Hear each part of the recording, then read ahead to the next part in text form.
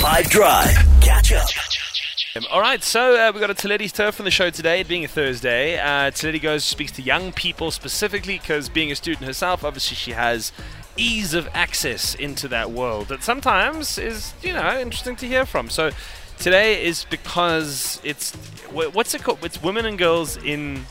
International Day of Women and Girls in Science. In science specifically. Yes, okay. science specific on the 11th of February, so this coming Sunday. And that motivated the question today. Yes, that motivated the question today because it kind of highlights how some industry clearly still need more women and girls to be involved. So I went out and asked people, what has society done to balance the workforce and allow for more women and girls to be included in more male-dominated industries? And I was very pleased with some of the responses. Clearly there is an effort in society, organizations, workshops, that kind of thing, and more girls are getting involved in those industries. We'll hear from Theledi and the people upon her turf. Next on the show, she's got some traffic for us as well, coming up in just a bit. 8 February 2024, my goodness. 5 Drive and 5FM live from Wanderers. Well, I must admit that the science industry is a male-dominated one, but I think we've come a long way in terms of including women in the industry. There are quite a lot of opportunities given to women and girls in this industry, like workshops as well, where they mentor women in science. Yeah, so I think we've come like a long way. I think society has advocated for women in male-dominated workspaces so much so that you'll see more women now in male-dominated spaces. Like you'll see women in managerial positions more now.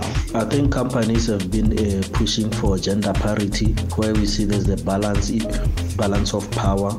So women are allowed to work in the industry that were male-dominated. They're allowed to have to act as CEOs and stuff. One of the ways society has done this is by creating organizations that are mainly for women, and the focus is on empowering them with skills that are needed in science and these male-dominated industries. There's still a lot of inequality that still needs to be addressed. For instance, income inequality between men and women. I believe a lot has been done where such programs were implemented. To name few, that would be Take a Girl to Workday, a Girl Learner programs, which such programs open doors to a various of men-dominated careers, mainly I would say engineering. Thank you. 5 Drive.